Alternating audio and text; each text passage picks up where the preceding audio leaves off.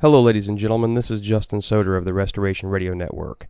Today, at the end of Season 2, we present a preview into a new show which I will host for Season 3 of Restoration Radio, entitled Work of Human Hands. This show will be a discussion with the author of the book Work of Human Hands, a theological critique of the Mass of Paul VI, Father Anthony Cekada. Many of our listeners recognize the name of Father Cekada as a frequent contributor to Restoration Radio, but Father is much more than a radio guest. Born in 1951, Anthony Cekada studied at DeSales Preparatory Seminary and St. Francis Seminary College in Milwaukee, Wisconsin, graduating with a bachelor's degree in theology in 1973. He also studied organ and composition at the Wisconsin Conservatory of Music. Already discontent with the Vatican II changes, he entered the Cistercians of the Common Observance, a conservative monastic order.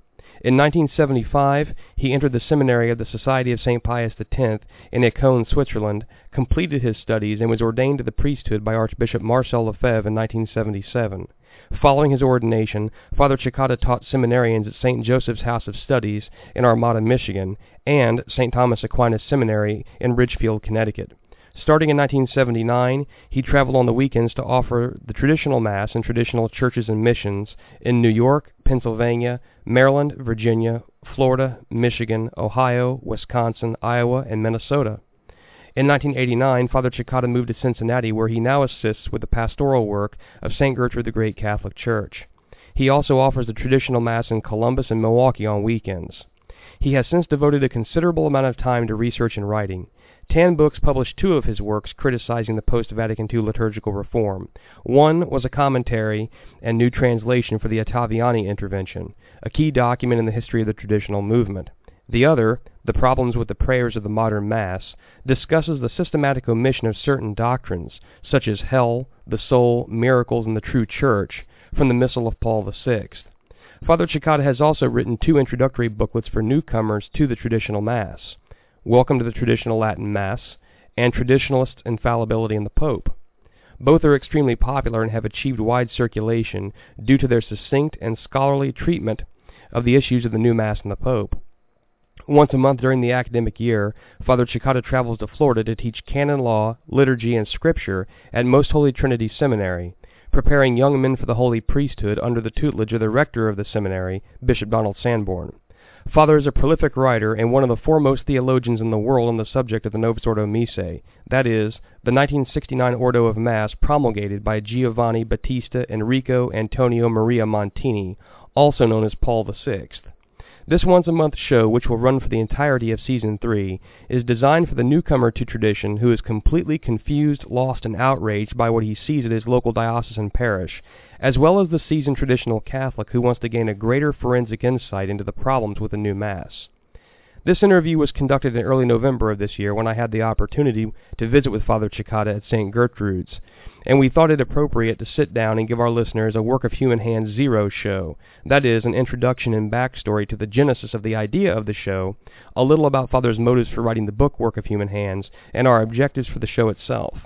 So we encourage our listeners to pick up a copy of the book, grab a highlighter, and join us next season starting in January as we debut our show on Father Cekada's book, The Work of Human Hands. Welcome to Restoration Radio.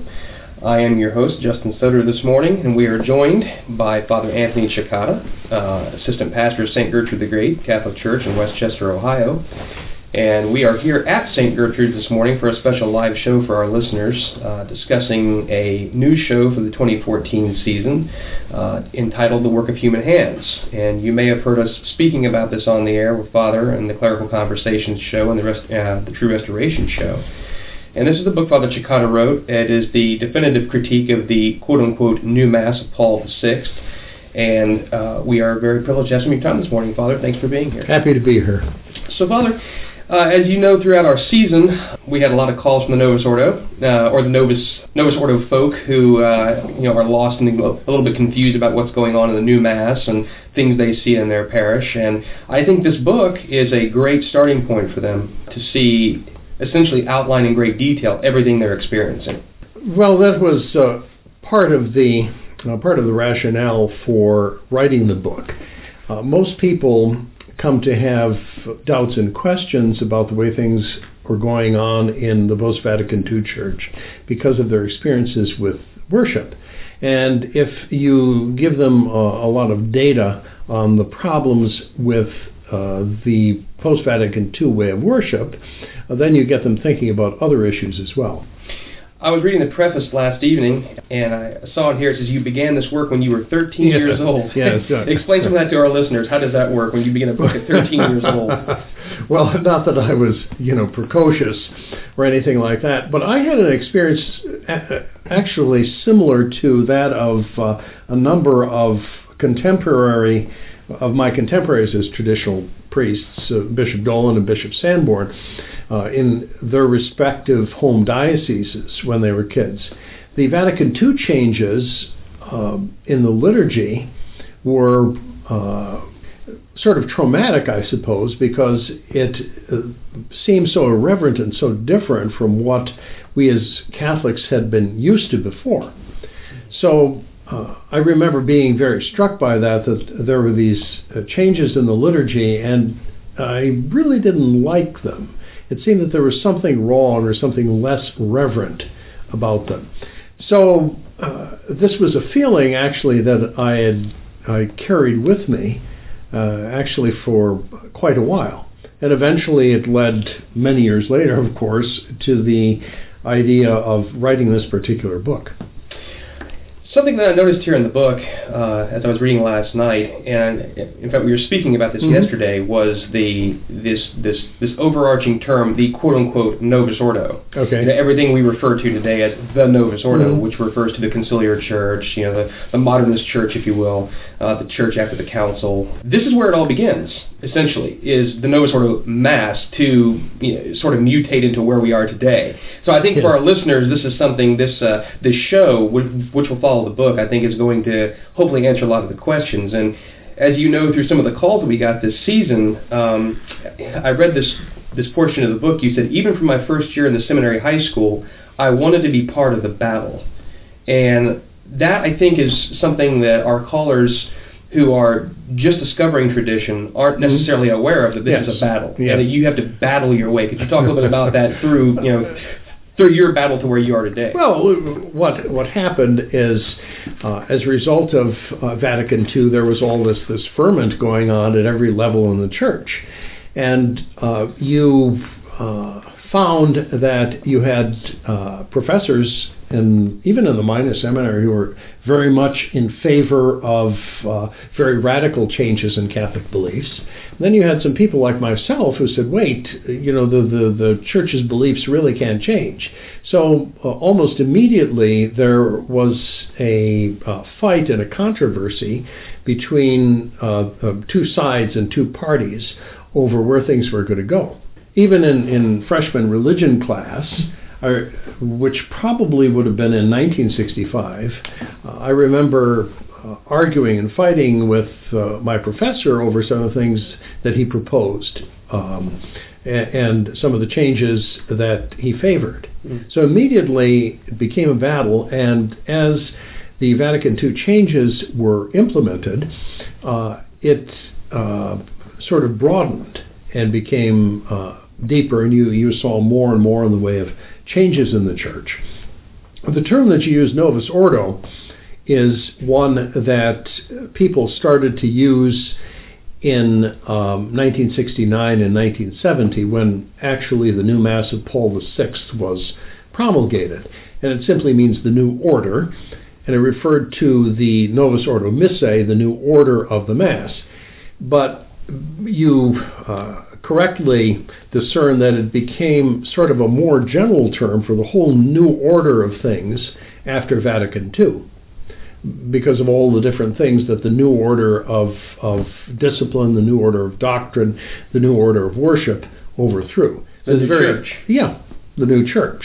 So it's a very convenient term, and sometimes traditional Catholics, such as ourselves, will refer to the whole institution of the post-Vatican II Church as the Novus Ordo, or will refer to someone who is a member of the post-Vatican II Church as a Novus Ordite. So it took on, the term originally used for the Mass took on a much broader use. Just a point of reference, I mean, that's not that's not solely meant to be a derogatory term. It's just one of a classification. Yes. It's one of classification. It's very convenient. Mm-hmm. Just as it is to call us, we call ourselves trads or traditionalists, and that is a convenient label. We actually consider ourselves to be simply Catholics. Right, exactly. Sure. I think something that our listeners are going to appreciate is, if you read in the preface, Father was much like all of us at one time, thinking that the problem was just the interpretation of the council, and that they were just bad liberals, quote unquote, who were essentially causing all the things that he saw that were offensive. And you say that belief changed in 1975. Mm-hmm. What happened in 1975? Well, in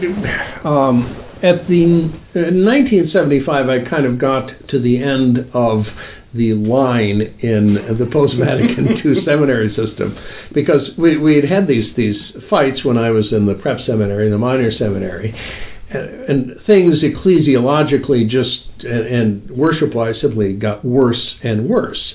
And I used to all the time say that the changes were misinterpreted, that the rubrics for the new Mass were misinterpreted, they needed to be taken in a more traditional fashion, and then, of course, our beloved Holy Father, that, if he knew, if he only knew what was going on, as I suppose they used to say in Germany, if the Fuhrer only knew what was going on. Right.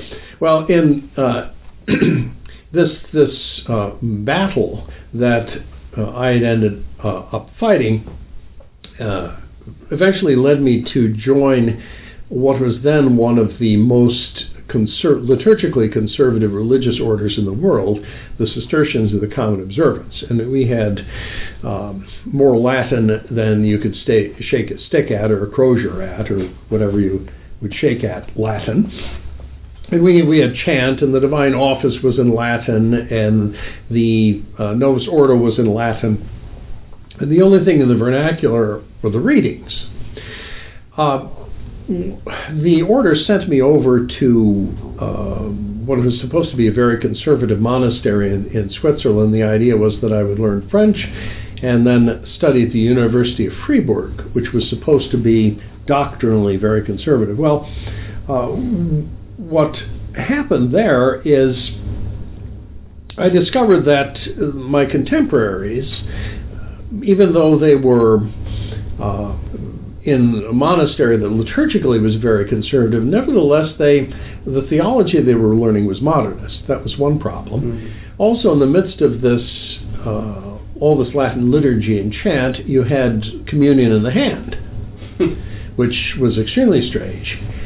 And then, at that point, in 1975, there was a controversy in Europe over the traditionalists and over Archbishop Lefebvre. And I had not heard all that much about that controversy when I was in the United States, but since I was there in Switzerland, naturally it was very much in the news.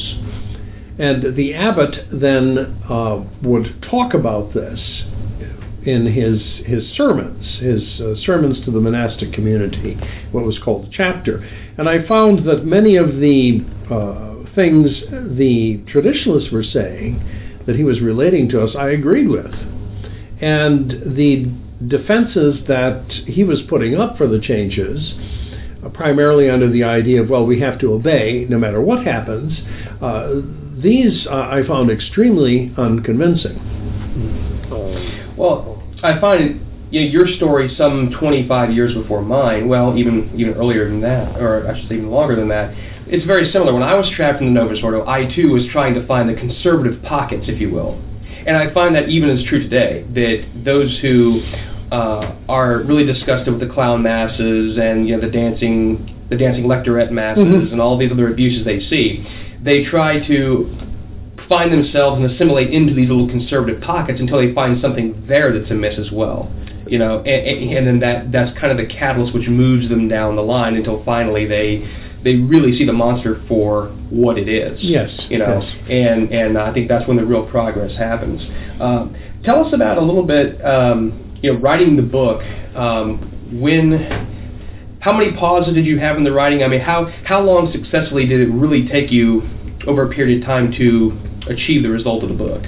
Well, first of all, I had to come to the conclusion that something like this was needed. Mm-hmm. And I got thinking about it a little bit after my ordination to the priesthood in 1977, when I was asked to teach liturgy at the new Pius X Seminary in Armada, Michigan.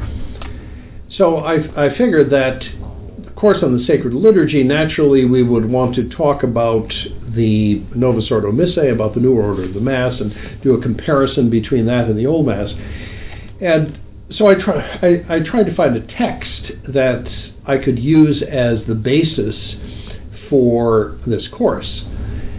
And it was surprising, though, even 1977, I really couldn't find a text that gave really a complete overview of the difficulties with the Novus Ordo Missae, with the new order of Mass, the Mass of Paul VI.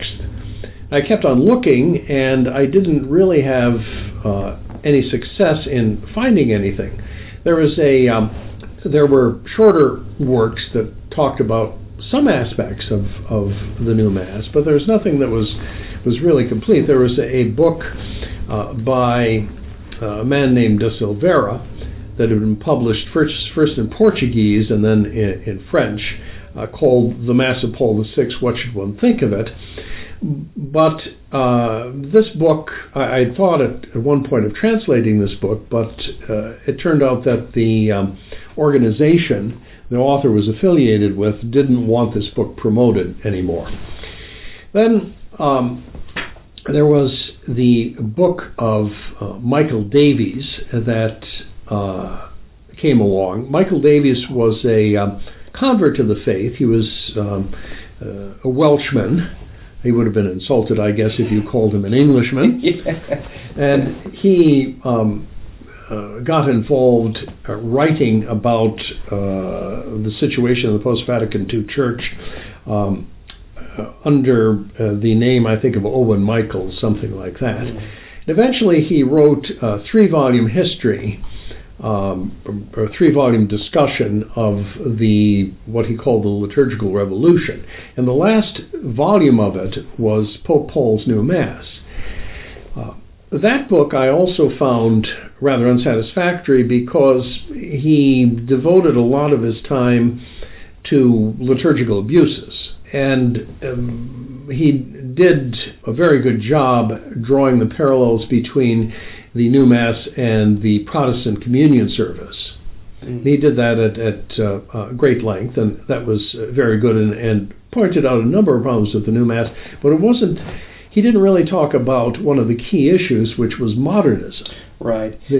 That seems to be kind of the thread with the Michael Davies books, is that he tries to essentially explain away the problems without drawing any conclusions. That's kind of what I saw in his books. I mean, it's not pulling the weed out of the ground; it's just cutting it off and letting it grow back, so to speak. Yes, that's exactly it. And his book was 650 pages long, and the conclusion he gives is basically sort of a nothing conclusion to it. He doesn't really draw anything together, and the book doesn't really end properly. It just sort of stops. Mm-hmm. So also what Davies did not do was discuss in any serious length the propers of the Mass, how those have been changed in the Novus Ordo. There's the distinction between the ordinary of the Mass, which are the parts of the Mass that remain more or less the same whenever Mass is celebrated, and then the propers that vary from Sunday to Sunday and feast to feast. And there have been some radical changes introduced into the propers of the Mass, but Davies didn't get those down either. So at a certain point, probably in the early 1980s, I figured out that I would probably have to research a book and eventually address all of these different issues. I think, admittedly, that would have been hard for a layman to do, though, not having formal seminary training, theological training to really pick out the different parts. I mean, I think that for most traditional Catholics who have come across Michael Davies' works, there's a lot of benefit there, but nothing like what you've assembled here, which is really a surgical dissection of each problem with the Mass. I don't think Davies would have been really capable of doing such a work. Well, yeah, he was good in many points, but with a priest, you're more attentive to a lot of the details and to the rubrics. So there's that consideration. But the other bizarre factor, I suppose, as far as myself writing a book like this, is when I look back on it, I'd been exposed to and experienced all different types of liturgy. And I certainly knew the pre-Vatican II liturgy very much as a kid before Vatican II. I happened to be in the seminary as these different changes were introduced. The official ones first. I saw all of the crazy abuses. The seminary and in different churches where I worked, I was also an organist. I ended up in the most conservative religious order in the world. Then I ended up in the Pius X Society, where they had a kind of an altered form of the traditional Mass. So I had all of these different things that I had been exposed to, and chunks of them ended up in the book. I think that's something maybe our listeners don't know, and if you don't know, you should go to truerestoration.org and check out some of Father's interviews. I think that there's this belief amongst most people that when you went to the Society Seminary in Cone, it was the beautiful Latin Mass, and there was never any problems there, and that it was you had found everything you were looking for. That's not the case. No, it wasn't. And I only ended up there because I wanted to be a good and faithful Catholic priest, and I was actually sort of surprised by how they conducted the liturgy there. There was a changed form of the traditional Mass that they used there, with pulpits where the readings were done facing the people, and prayers at the foot of the altar were dropped at certain points. And it was certainly not, from a liturgical point of view, at least the first year that I was there, it certainly wasn't really correct at all. You couldn't really follow, you couldn't really learn how to conduct a ceremony there from reading an old traditional liturgical book, because they had their own way of doing it. Interesting. Well, for our listeners kind of wondering where the show is going next season, now The Work of Human Hands, we're going to cover probably one chapter, maybe a chapter an evening, one Thursday per month, and we're going to go through the 14-chapter volume. And if you would like to buy the book and follow along, you can go to sggresources.org, and you can order the book from Father, and maybe you can even bribe him to put a little autograph on the book for you. Mass stipend's always welcome. So, Father, let's talk a little bit about the reviews and how the book has been received by, since you released this edition. What have people been saying? Have you had any surprise reviews, any surprise commentary on the book? Well, there has been quite a bit of comment. You have to understand the market, as it were, the target audience that I aimed the book at initially was not so much traditionalists, because it would have been a little bit of preaching to the choir, but people in the Novus Ordo who had real worries about the direction the liturgical reform had taken. So we were, I think, very successful in reaching out to these people. We didn't try so much to get reviews from traditionalist publications, but it was from the Novus Ordo, conservative Novus Ordo circles, that we tried to get reviews, and we tried to promote it. We figured that the rest of people would go along. It was actually very successful. There's a lot of positive comment about it. I had a excellent review by Monsignor Andrew Wadsworth, who is the head of the International Commission on English in the Liturgy. Oh. He was responsible for the supposedly more conservative translation of the new Mass that was introduced in Novus Ordo churches about 2 or 3 years ago. Keyword supposedly. Yes, supposedly. But he had a number of positive things to say about it. A Christian Order, which is a conservative to traditionalist review, highly respected in England, they had a good review by Dr. Jeffrey Hull, who is a known in conservative circles for a book that he himself did on the liturgical reform. The most interesting of the reviewers was Dr. Elquin Reed. Reed was known for a book called The Organic Development of the Liturgy, and he was very much part of the movement that Cardinal Ratzinger belonged to, this idea of trying to do the liturgy, the Novus Ordo liturgy, in a more traditional fashion. In fact, Ratzinger actually wrote a preface to Reed's book. So he gave the book actually a rather favorable review as well. There's an interesting story, though, on this. Initially, I had contacted the magazine Inside the Vatican with a view toward having Reed's review published there. And Inside the Vatican is run by Robert Moynihan, who's a very nice guy and a very good journalist, and he, in fact, was going to run this positive review by Reed. However, what happened is just before it was to go to press, I discovered, that someone had applied pressure, and it was drawn. It had been typeset, and I guess was actually on the press, and someone had gotten to Moynihan, so Reed had to publish his review elsewhere. So that was one of those things, but to publish it he did.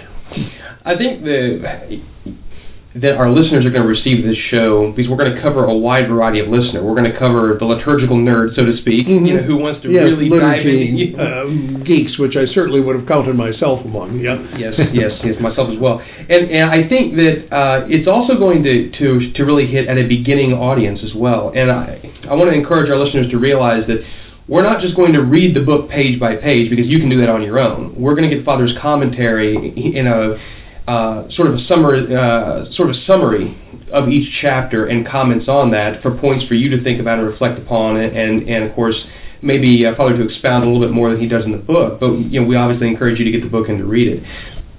Where, Father, do you see in a season-long show, what would you like to see accomplished on this show coming up?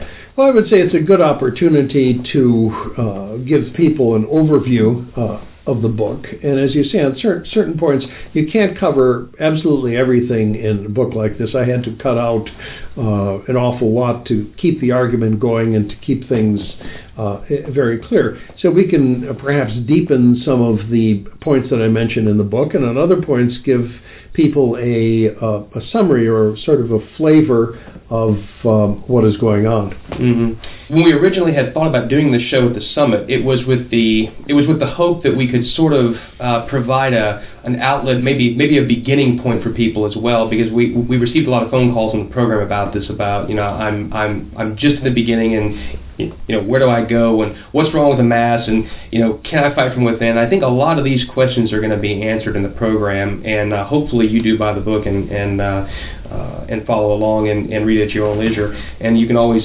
email Father Cekada as well as we go along in the program. You can mail us also at mail@truerestoration.org for any questions we can pass along to Father.